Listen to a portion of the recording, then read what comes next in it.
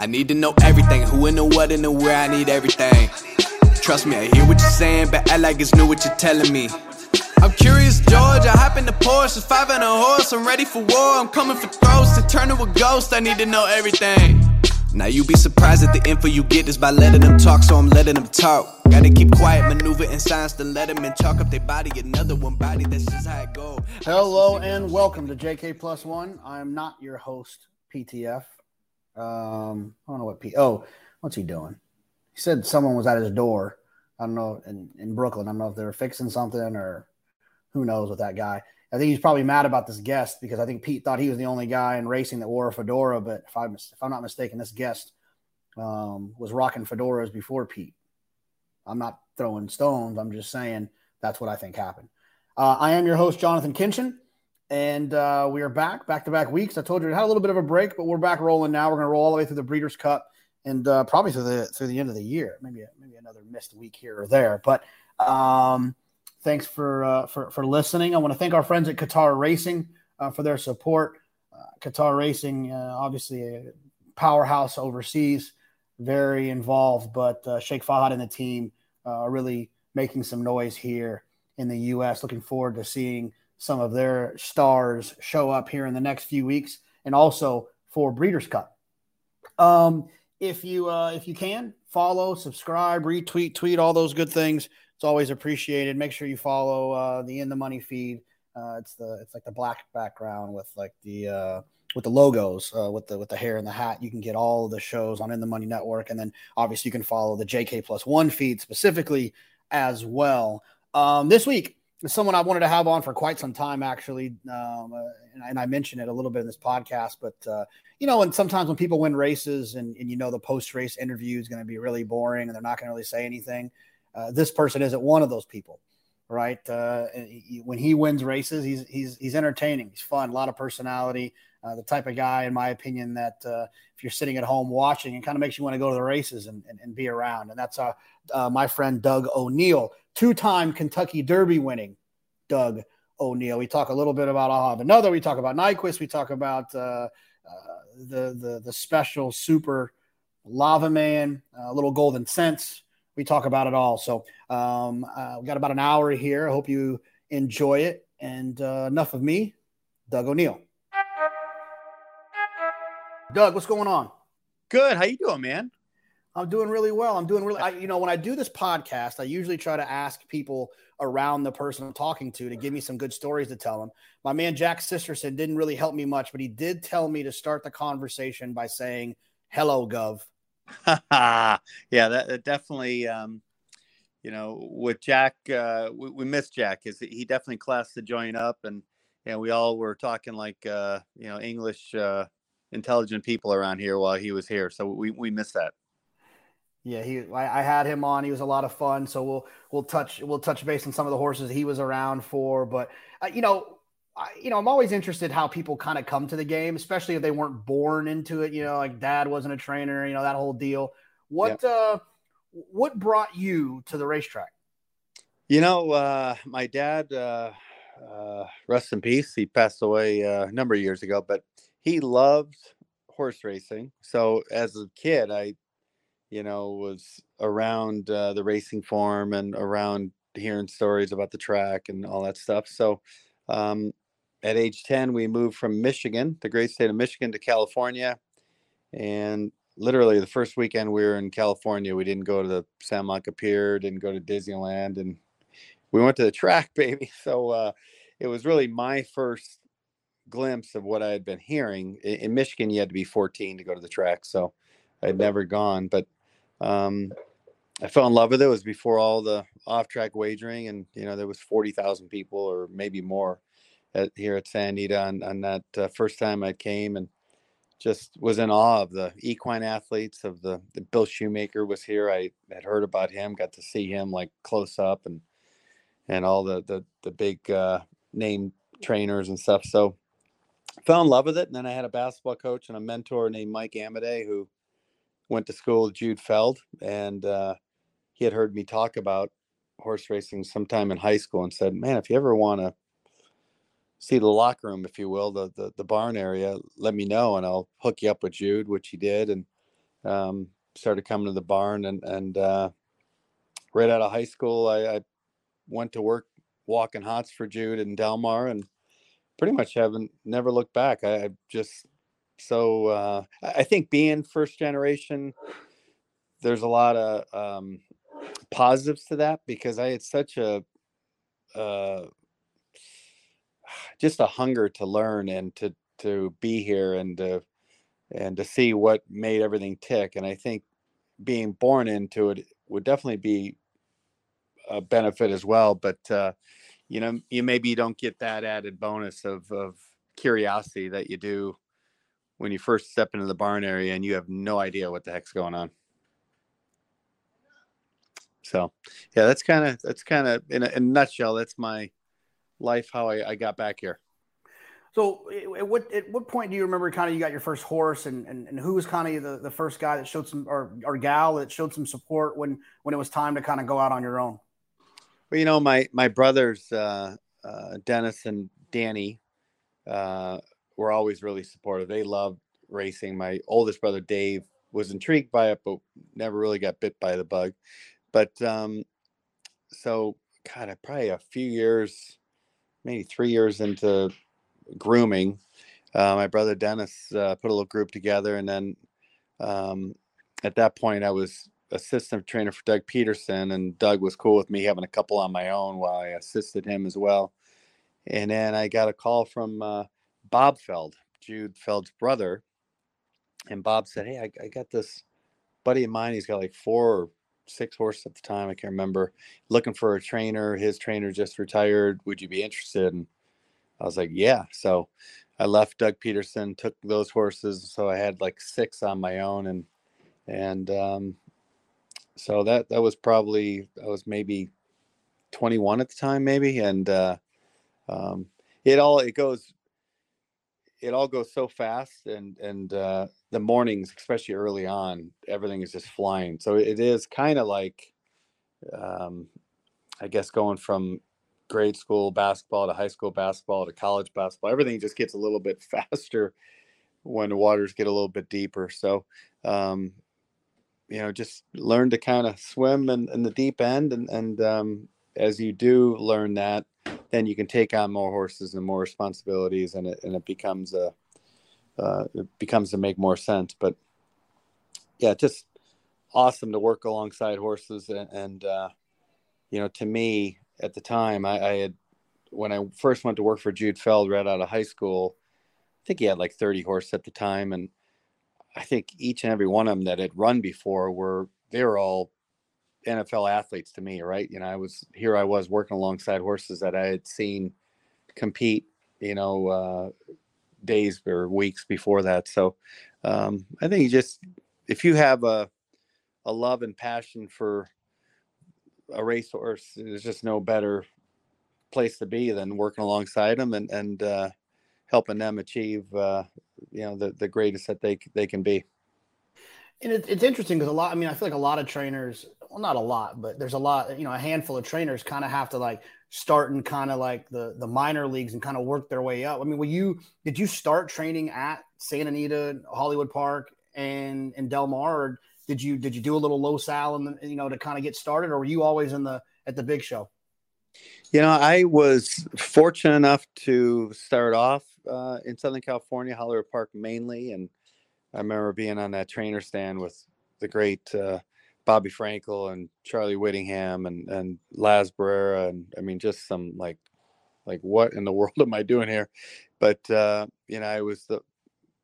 I had a lot of weaknesses, but one of my strengths was just shutting my mouth and listening. And just as the great Ron McAnally too is still with us, just listening to these guys talk was just, you felt like you should have paid admission price to hear these guys talk. But it really, as you got more confident in yourself, you realized, as brilliant of horsemen as these guys were or are, they had to have the horse. And that's something that I think early on as a younger trainer, you think, only Bob Baffert can win the big ones because, he knows how to do it. But in reality, as great of a trainer as the Bob Bafferts are, they're really good because they got really good horses, and they've got an eye for finding good horses, and they've got the smarts and the experience to what to look for. So that's something that as the game slows down and you get more comfortable in your skin of what you can do, then you really help yourself out by starting to select the athletes that you can do well with. So but that was a long answer to say I actually started here, but I did go up to Northern California. I was at Bay Meadows prior to them closing for about a year or so. I think I had my very first win ever was at actually it was at Golden Gate, a horse named Frank Prince. Yeah, it's really, there's so many great horsemen out there, and it's just a matter of getting a good horse that you surround them with good people, good shoer, good exercise rider, good groom, and a little bit of luck, and great things can happen. I've always wondered about a lot of you Southern California guys. When the Rams are on TV, does it piss you off? Do you when there's a home game or the Chargers, do you get a little frustrated, or do you root for them? It's funny. I actually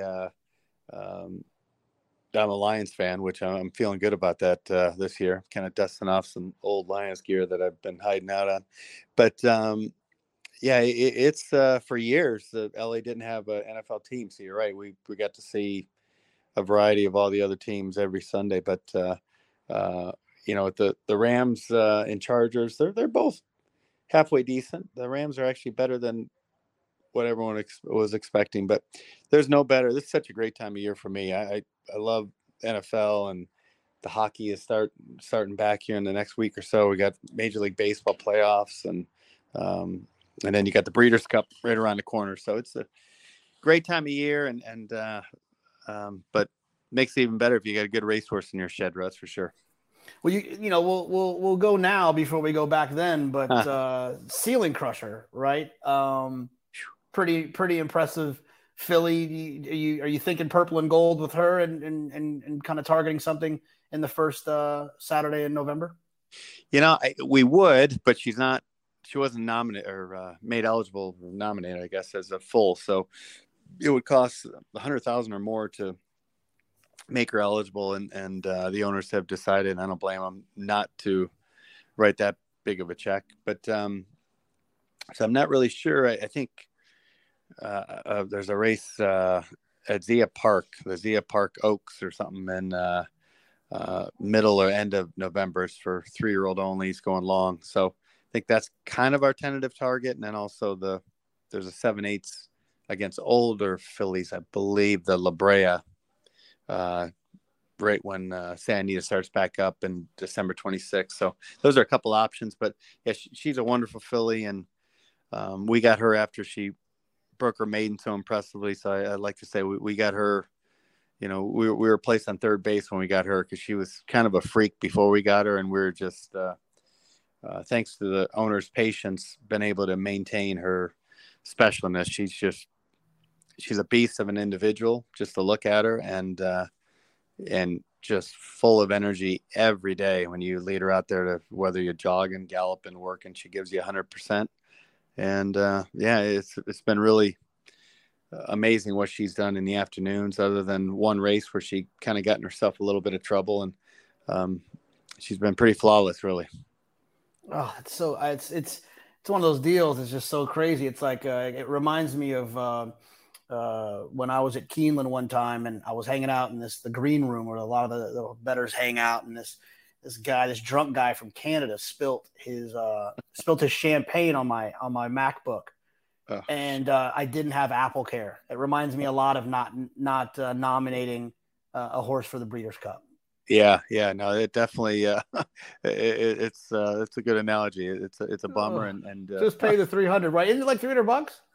It might be $500, but yeah, it's definitely it sure does it now with her. It seems really worth it, but I know, man, what and there's nothing you can do about it, like for next year either. It's going to be the same situation no matter what, right? There's no like open enrollment later, and you had to do it at the beginning, or you got to pay $100 to get her in there. I'm pretty sure. Yeah, I don't know all the things, but I know it's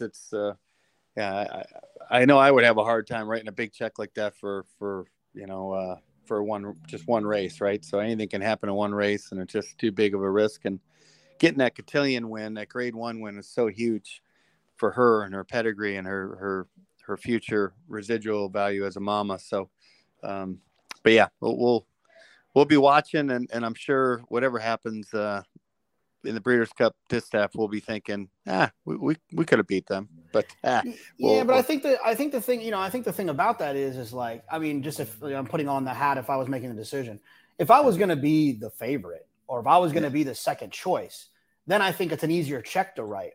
Yeah. But when you have to face some of the older horses, some of the monsters that are probably, that I'm like, Clairières and the Nests and all of those, I think the check becomes a little bit more complicated. Maybe it's a 4-year-old, maybe she starts running off the screen with triple digit buyers and these things. And then, it makes a little bit more sense, but well said. No, I'm with you, Jonathan. You're 100% right on that. Your first grade 1, Skyjack. Tell us about Skyjack. Wow. Well, he actually, one of my first clients, Renmar Farms, called me about taking him. Actually, they had him and a couple others with Bob Baffert, and Bob was kind of expanding, and he was getting a lot of horses and didn't have the stall space, and I said, of course. So it took Skyjack and a few others of Renmar from Bob at that time over from Hollywood Park, and yeah, that's just the craziest thing. He had, I think, 2 knee surgeries. He had like 2 colic surgeries. He was just a warrior. And every time you thought, well, he's going to have to retire now, and he'd come back and stronger than ever. So ironically, that first grade 1, the Hollywood Gold Cup, he beat Momentum for the great Paul Redham, who I didn't train for at the time. And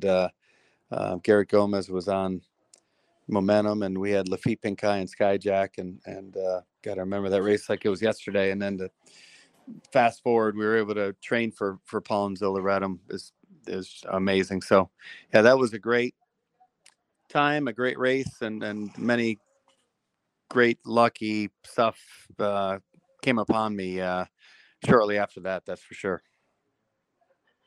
You mentioned Paul Redham, and before we get to the 2 big horses, I wanted to talk a little bit about your first 2 starters in the Derby, and what maybe you learned from those 2, Liquidity and Great Hunter, that possibly influenced or impacted what you did eventually with I'll Have Another in Nyquist. I think just the experience of it's such a whirlwind of a week or 2 going into it. So I think just being able to be part of that blizzard of attention, of excitement, of stress, of nervousness, of not wanting a hair out of place, for the horses. So I think that was super helpful for all of us mentally.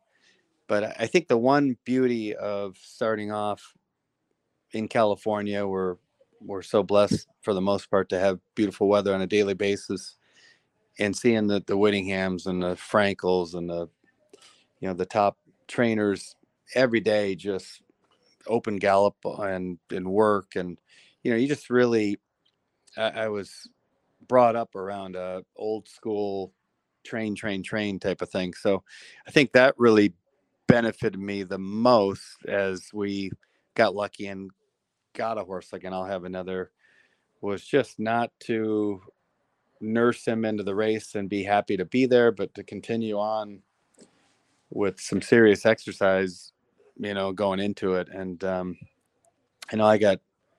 was a few people that were chirping that I was training the horse too hard or doing too much or this and that, and you never know till if he would have got beat, I probably would have questioned it. But we just went at it strong, and good open gallops and strong breezes, and he seemed as ready as he could be, and got it done.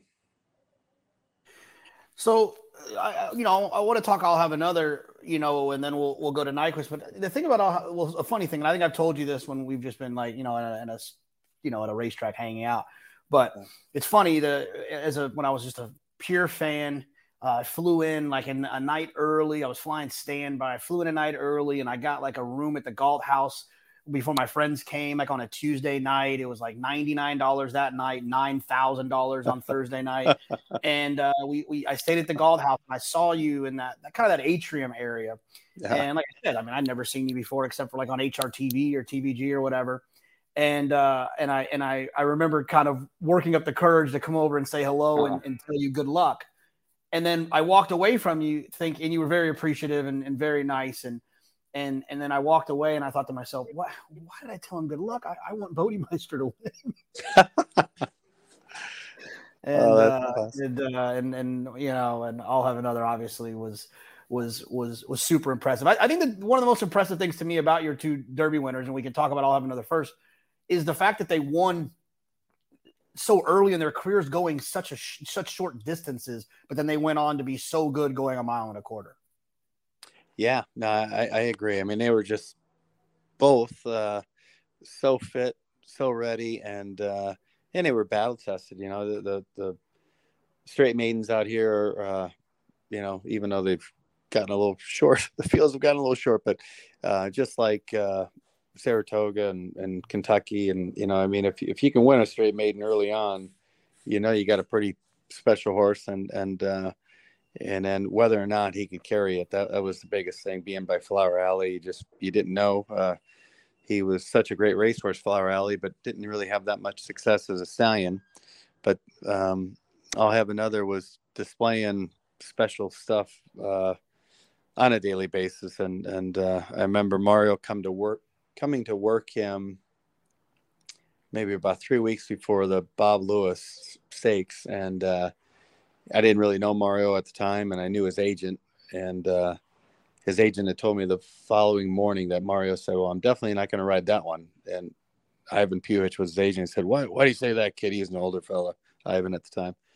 Why did you say that? And he said, that horse is way too good for my first mount in that barn to be on that particular horse. And lo and behold, it was, and he got it done at a big price in the Bob Lewis. So, yeah, he was a special horse, and unfortunately, he hasn't carried it on as a stallion. His offspring hasn't nearly been anything close to what he was as a racehorse. But yeah, and as you talk about the Galt House, God, man, we had some good times there at the Galt House and that was Jack and Steve, and we had a real crew with us surrounding the horses, and when the horses were fed and bedded down comfortably, we would go have a good time there at the Galt House and celebrate everything that was going on around us. That's for sure. Were you confident going into I'll Have Another's Derby? Were you nervous? Did you think I need things to kind of go my way? Or were you in one of those positions where you're like, I cannot believe they're going to allow this horse to go off at this price? Where did you kind of fit the morning of the race? I was pretty darn confident, and you know, thanks to Paul and Zilla, they were so cool about, you know, we kind of had a little posse that went with us to Kentucky, so we were all not in our heads too much and overthinking too much, and just living in the moment, and realizing that this horse had just run a couple crazy monstrous races going into the Derby, and he was just ripping around Churchill Downs Derby week. So we were confident. We were all pretty loose, and you know, we weren't overthinking it, and we were definitely, we drew whatever we drew, the 19 hole, right? We were number 19, so we were in the parking lot. But as it turned out, that was really a good place to be, to stay out of all kinds of chaos that might ensue if you're down on the inside. So I would say the morning of, we were feeling pretty confident, but we were probably also a little bit hungover.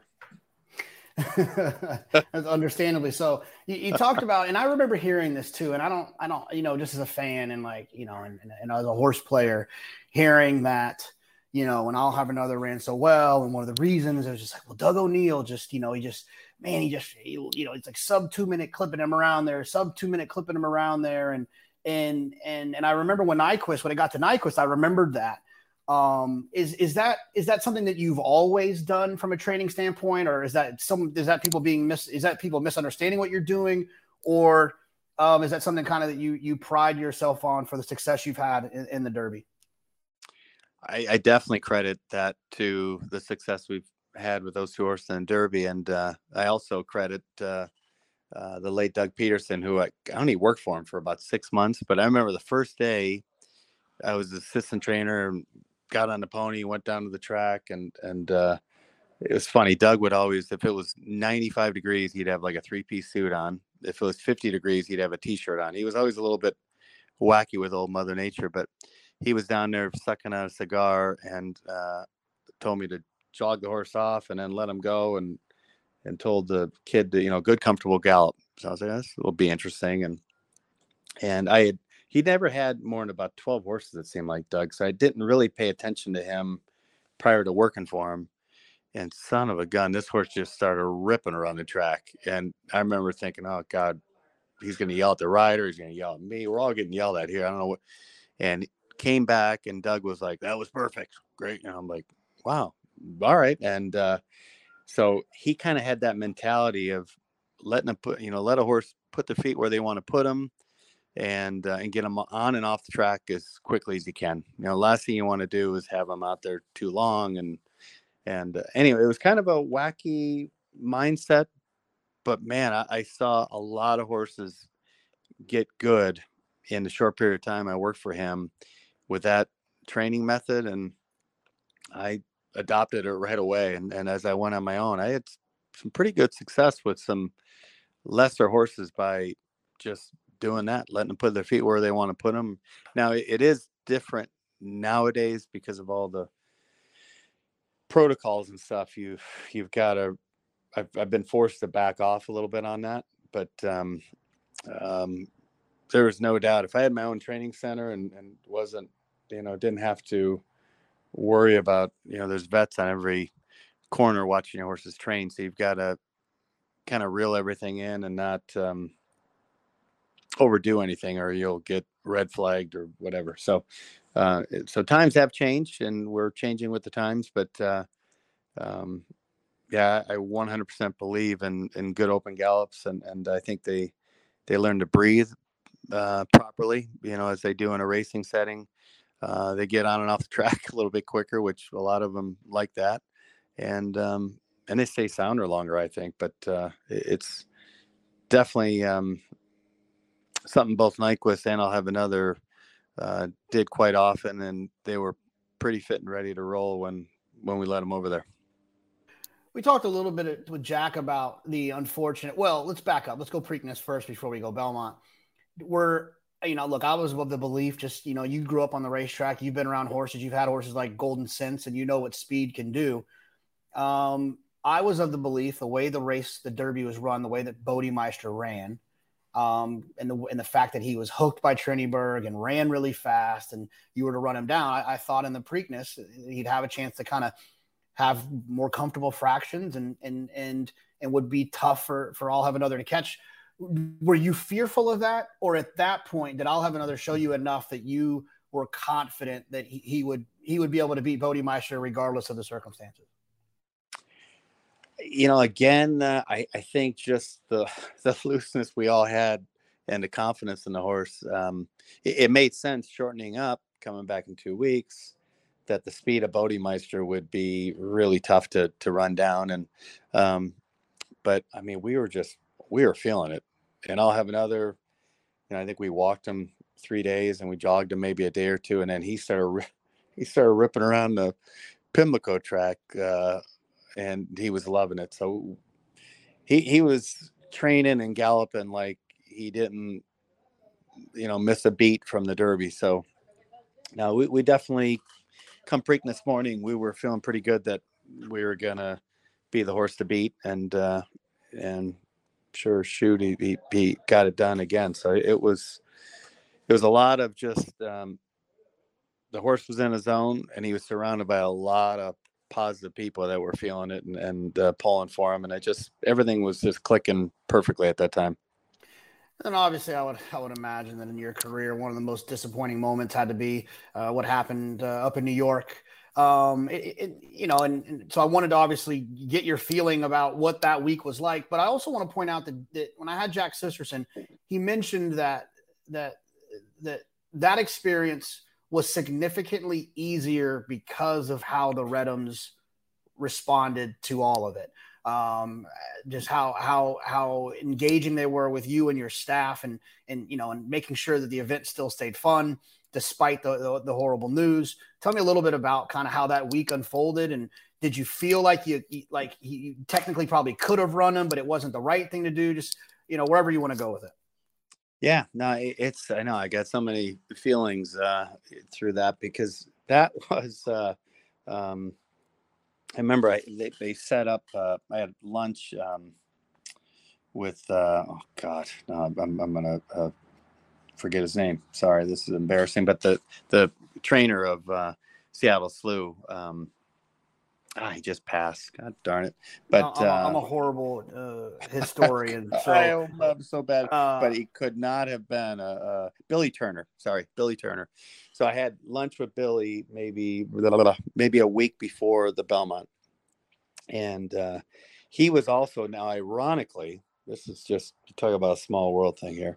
So Doug Peterson cut his teeth working for Billy Turner, and actually Doug Peterson, the owners ended up firing Billy, or Billy quit, and they gave the Seattle Slew to Doug Peterson towards the end of his career, and Doug won some race with him. But so Doug kind of learned his open gallop mentality from Billy. So so as I had lunch with him, I was just in awe. He couldn't have been cooler. And and I had said to Billy, because the one thing about Belmont, it's just such a unique, the Big Sandy, right? It's a deeper track, much more a different surface than what Santa Anita and Churchill and Preakness and Pimlico are.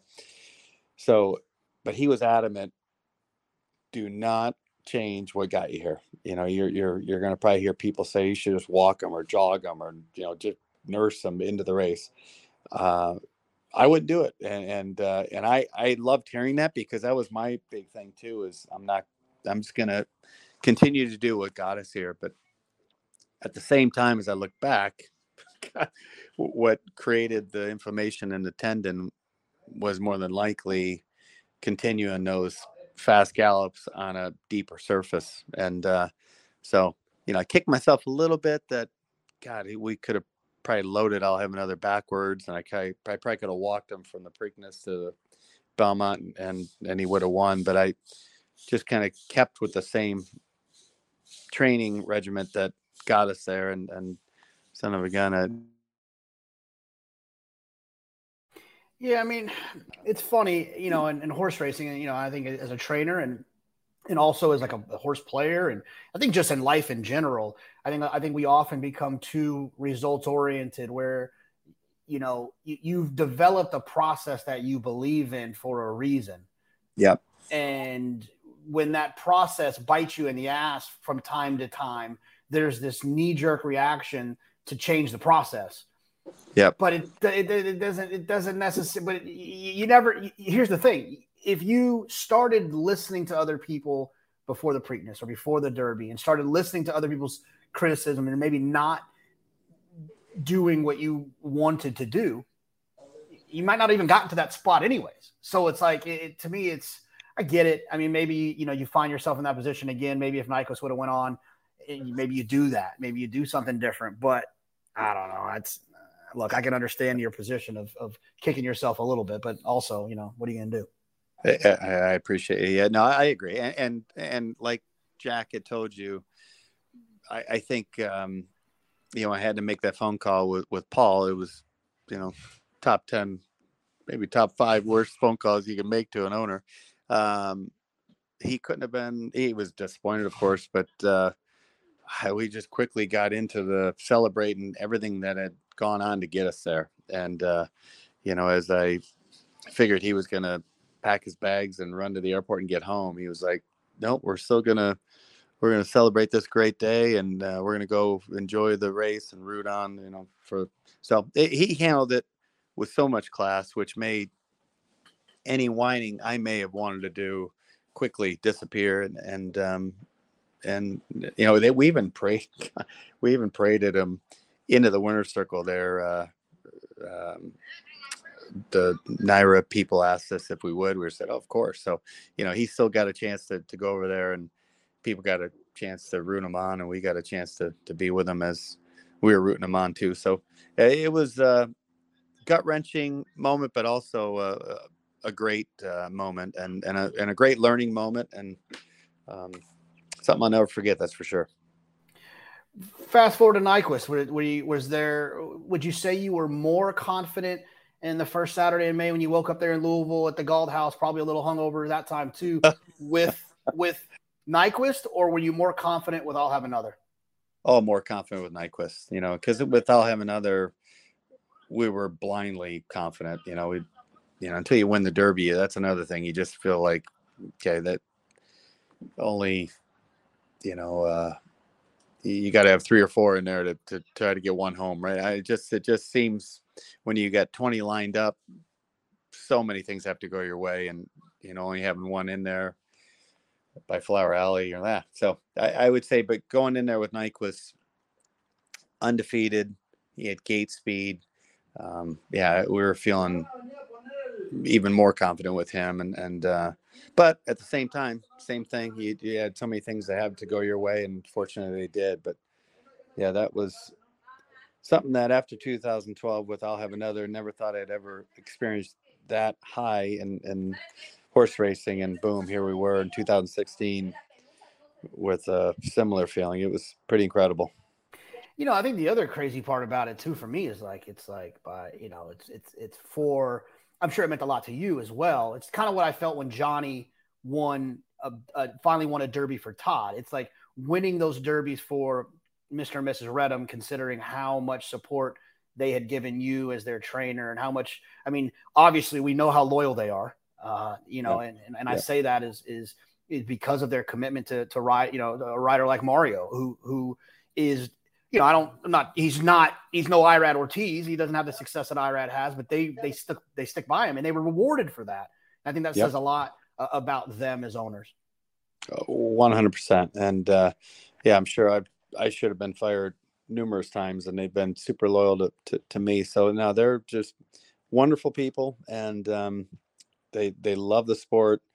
I always say they would do the sport even if there was no purse money. Thank God there's purse money involved, but they just love watching horses progress, watching them compete at a high level, and they sure have.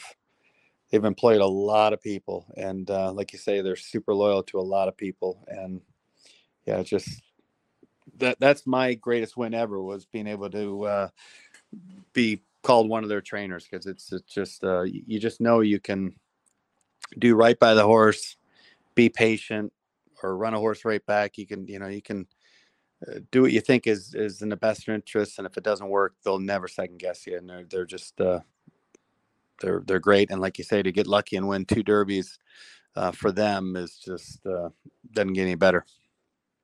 They got great silks too. I'm a silks guy. If you have bad silks, it really annoys me. They have great silks. They do. They're legendary. Yeah, no, I agree. They're subtle, they're classy, and it's very fitting, because Paul's a classy man, good man. Now I'm sure that obviously the Belmont with I'll Have Another was disappointing, but.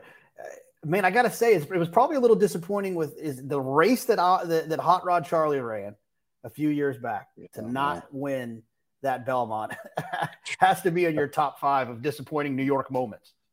Yeah, you're right. we were so proud and so excited. We almost treated it like we won, because the fractions they were setting and he was setting, and to continue on and be there right at the wire was just phenomenal. And that was such a cool run with Hot Rod Charlie, and of course my nephew Patrick and Greg and Bill and the whole crew. It was just he had a lot of good chapters in the old Hot Rod Charlie book, and took us a lot of cool places. And I remember the Mike Pegram, Bob Baffert's big owner, once saying years ago that the beauty of being involved with the top racehorses, you end up going to places you never normally would have went to, and Hot Rod Charlie so sure took us to a few of those places. So very, very cool. Doug, I like I said, I got pretty involved. I started, 2005 when Giacomo won. It was like, I was in college and I had 5 across the board and I bought the keg beer that day. And then I ordered some books and then I started reading some of the handicapping books. And then I started watching and taping HRTV and watching the handicapping shows. And my fandom really started around then. So I kind of, I feel like I kind of caught, I was very still learning when Lava Man was doing what Lava Man did. And I can look at the past performances and I can still try to comprehend what happened there. But I was hoping you could kind of help me out a little bit and kind of tell me the Lava Man story, because I can appreciate it now coming from you because I didn't get to really feel it knowing what I know now. Like what went into the claim and just how the hell did he get so good? Yeah, that's he's a horse that Steve Kenley, the Kenleys, and then Jason Wood were the ones who claimed him and owned him.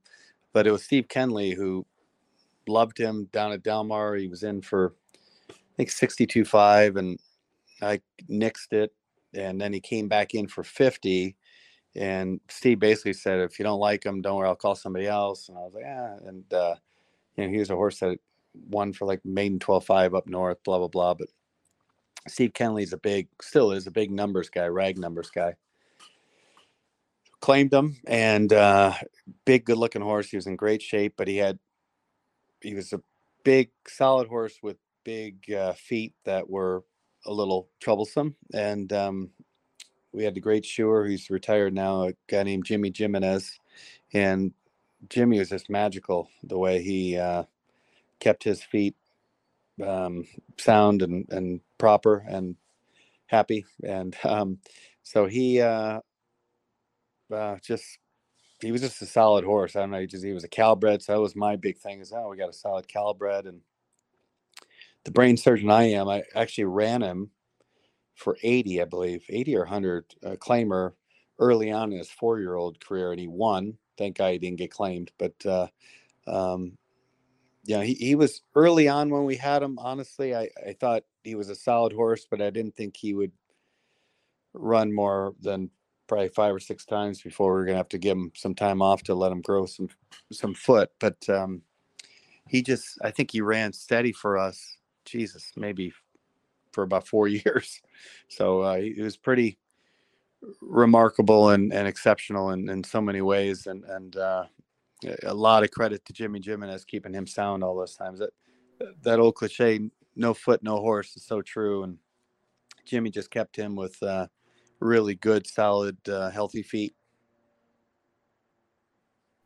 What was kind of his, look, we can talk about horses' attributes and what they were really good at and all the good ones. Oh, that one was really fast. That one had turn of foot. That one didn't like getting beat. What were kind of his, what were his attributes that made him, as good as he was? Well, he had gate speed and he had extremely competitive and tons of class. He was smart too. He was a thinker, always just doing things around the barn that we were like, really?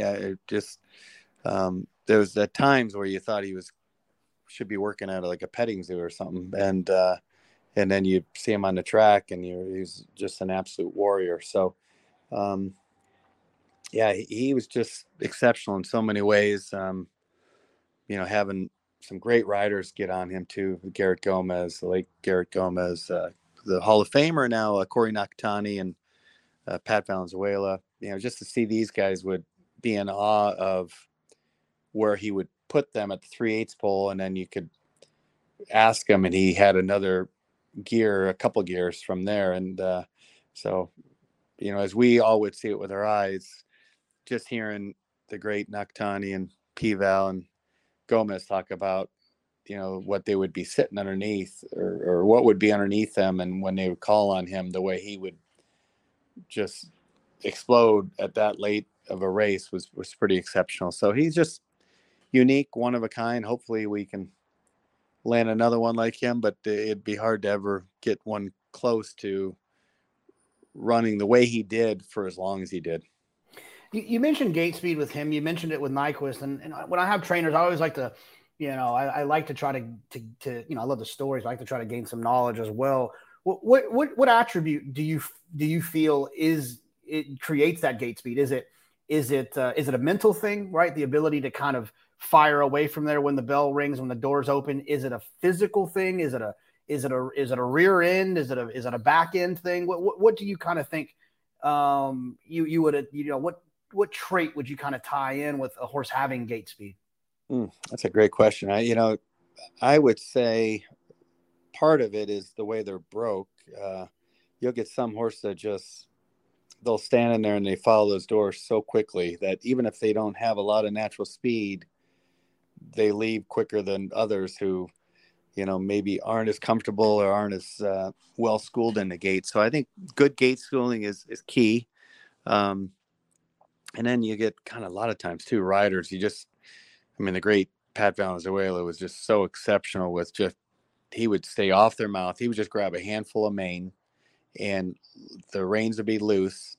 And he would just try to have their head right in the V of the gate, pointed, right up the backside there, wherever they were breaking from, and just let them break on their own. And it's amazing how quickly they can leave there if you do that. So just trying to stay off their mouth and letting them break naturally. And, is so key. But the gate crew does a wonderful job because as we get horses that aren't real comfortable in there, we try to school them as much as we can. And the more relaxed they are and the more the rider can stay off their mouth, more than likely, the better they're going to be positioned, early on in the race.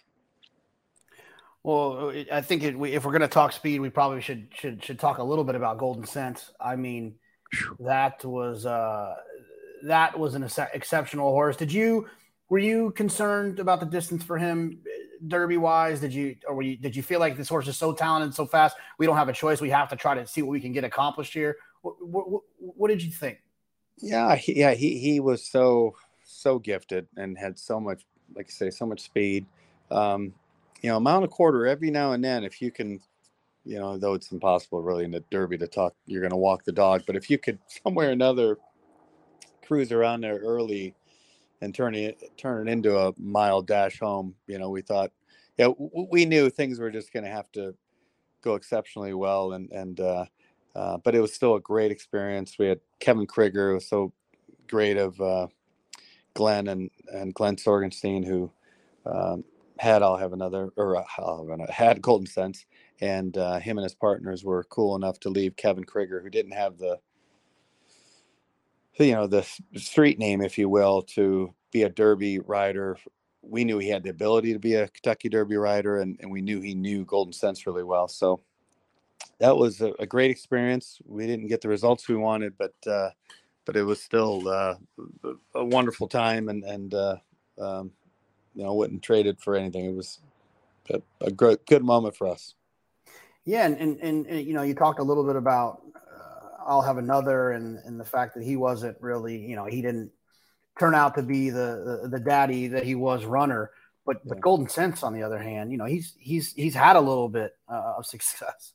Whew, man, they're a runner, and they'll sprint, route, turf, dirt, anything. Yeah, and he had so much natural speed that I think you just see a lot of his offspring have that, and he had tons of fight in him too. It is cool to see the offspring of Golden Sense do as well as they're doing, and to continue to do it well. So it's fun to be, you're getting old when you start seeing even, mares that are by horse they used to train, or you start seeing second dams they used to train. So it's pretty cool. And you talked about kind of letting your horses kind of put their feet where they want to put them. I would imagine he used to roll around there in the morning as fast as he was. he would literally, there would be times where the clockers would call and did you just work him? I'm like, no, he didn't work. But yeah, he would go sometimes sub 15, eighth of a mile gallops around there. So, but that Johnny Garcia, who galloped all these guys, and that was probably it's hard to say. Nyquist, he was definitely our one we loved the most for whatever reason. But Golden Sense he was fun to watch train, and for Johnny, he was fun to watch, or fun for him to ride. But yeah, he would clip around there super comfortably, and more times than not, couldn't blow out a match, 30 seconds after he was done training. He was just so fit and ready to do whatever we asked him to do. He's one of those horses that really taught me a lesson in speed. He's the type of horse that helped me figure out turf sprints. He's the type of horse that helped me realize that Knicks Go wasn't going to get beat that year. He's the kind of horse that made me understand why American Pharoah was able to do what he was able to do, Justify. He's one of those horses that ran so damn fast that if you were even kind of close to him, you were in trouble. And he took the kick away from the closers because they were going faster than they were comfortable going, because it's so hard to judge from back there how fast he was going in front of you. You didn't want to let him get too far away from you because you knew how good he was. He was the horse that I would say taught me that speed is the best weapon that you can have in dirt racing in this game. I agree. And it's really speed kills, right? It's hard to make up ground. If you get two equal horses and one's got that natural gate speed, it's hard to pass them up. So, he was cool, and we're always looking for more those kind of horses, because they're, you keep them fit and happy, and every time you lead them over there, you feel like you got a big chance. Doug, I Fleet Street Dancer. Did you go to Japan for that race? We did. Yeah, went with the Leathermans, and I think he was just gelded. I don't think we gelded him. I think they gelded him the race before we claimed him, and holy mackerel, was he a beast of a horse. And that was still the most remarkable thing, because I swear, even when they put the photo up on the screen after the race, it looked like we lost, and but they said we won. And it was a $2 million race. And in Japan, it's horse racing, baseball, cigarettes, and beer. That's kind of their top four things over there, it seems like, from my standpoint. But we had such a wonderful time, and they really rolled out the red carpet for us. And I think we were like 50-1. Japan really rolls out the red carpet for you when you get lucky enough to have a good horse to send over there, and this was no exception. And yeah, we just had a great time, and then to win that race on top of it was just an incredible experience, something I'll never forget. What's that shipping like? I guess they go left from California, and how long did it take?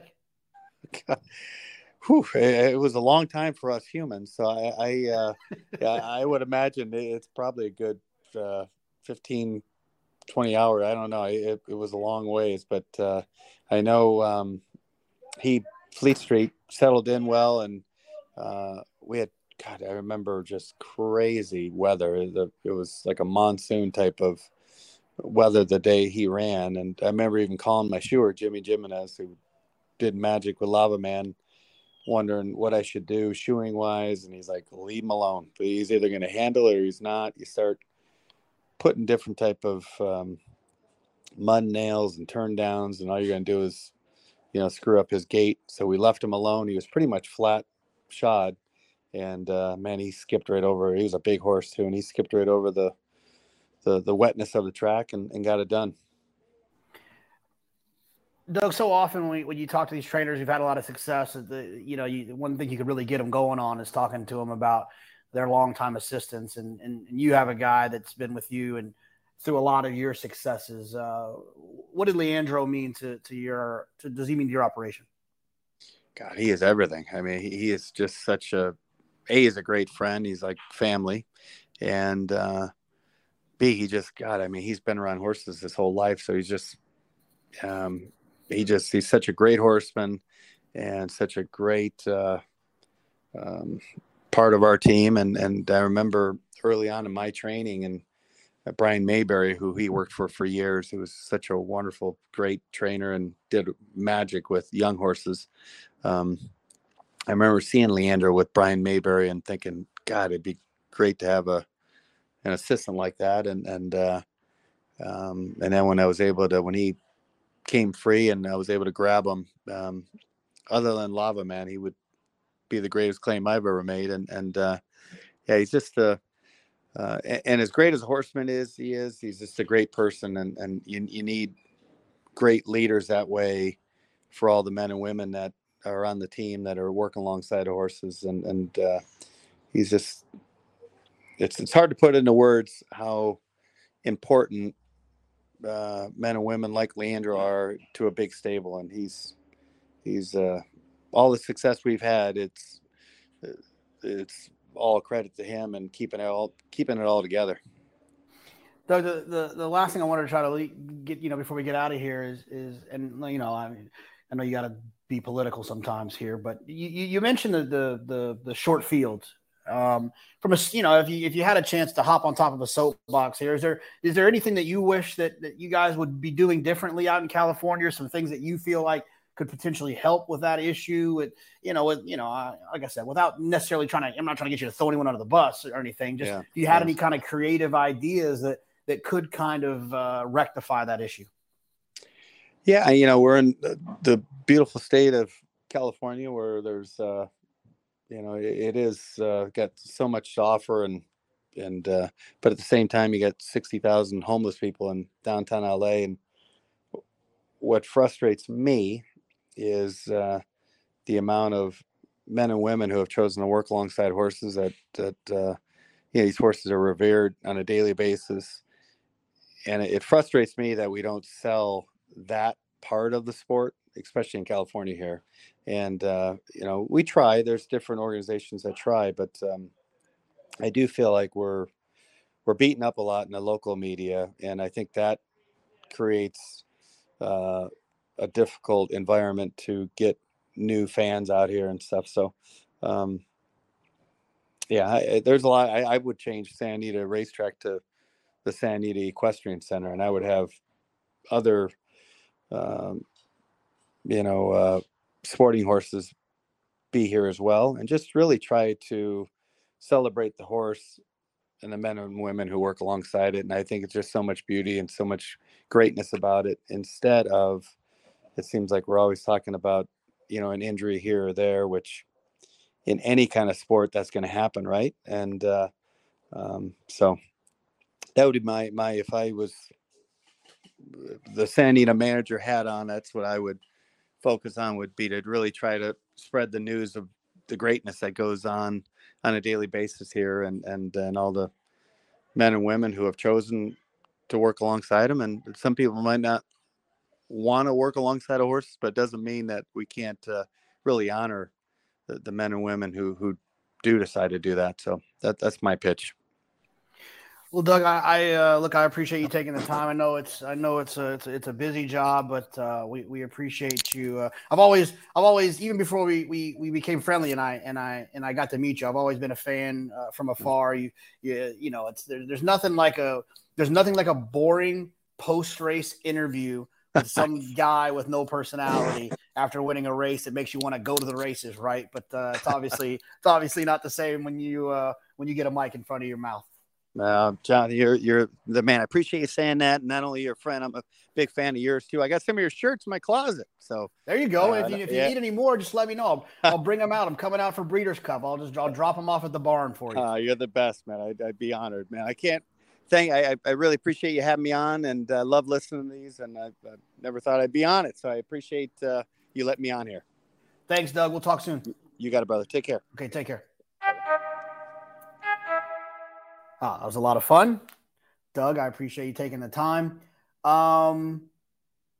It's crazy to me that to have two Derby winners, same owners, same jockey. It's a nice little formula I think they found over there with the white and the purple silks. I told you I like those silks. Good silks. I want to thank Doug again for taking the time. I want to thank our friends at Guitar Racing for supporting the podcast. Looking forward to seeing what the maroon and gold are going to unleash come the first Friday and Saturday of November for the Breeders' Cup. Should be a lot of fun. I want to thank them again for their support. Thank you guys for listening. Make sure you follow, subscribe, retweet, tweet, like, comment, share, all that good stuff. That's how it all unfolds over here for us, making sure everybody is involved. I want to thank PTF. I want to thank Drew, and want to thank everyone else at In the Money for putting out content for all of us to consume. I'm a listener as well. I do a lot of flying, so I like to listen to podcasts. So I want to thank everyone again. We'll check you out next week. I need to know everything, who and the what and the where, I need everything. Trust me, I hear what you're saying, but act like it's new what you're telling me.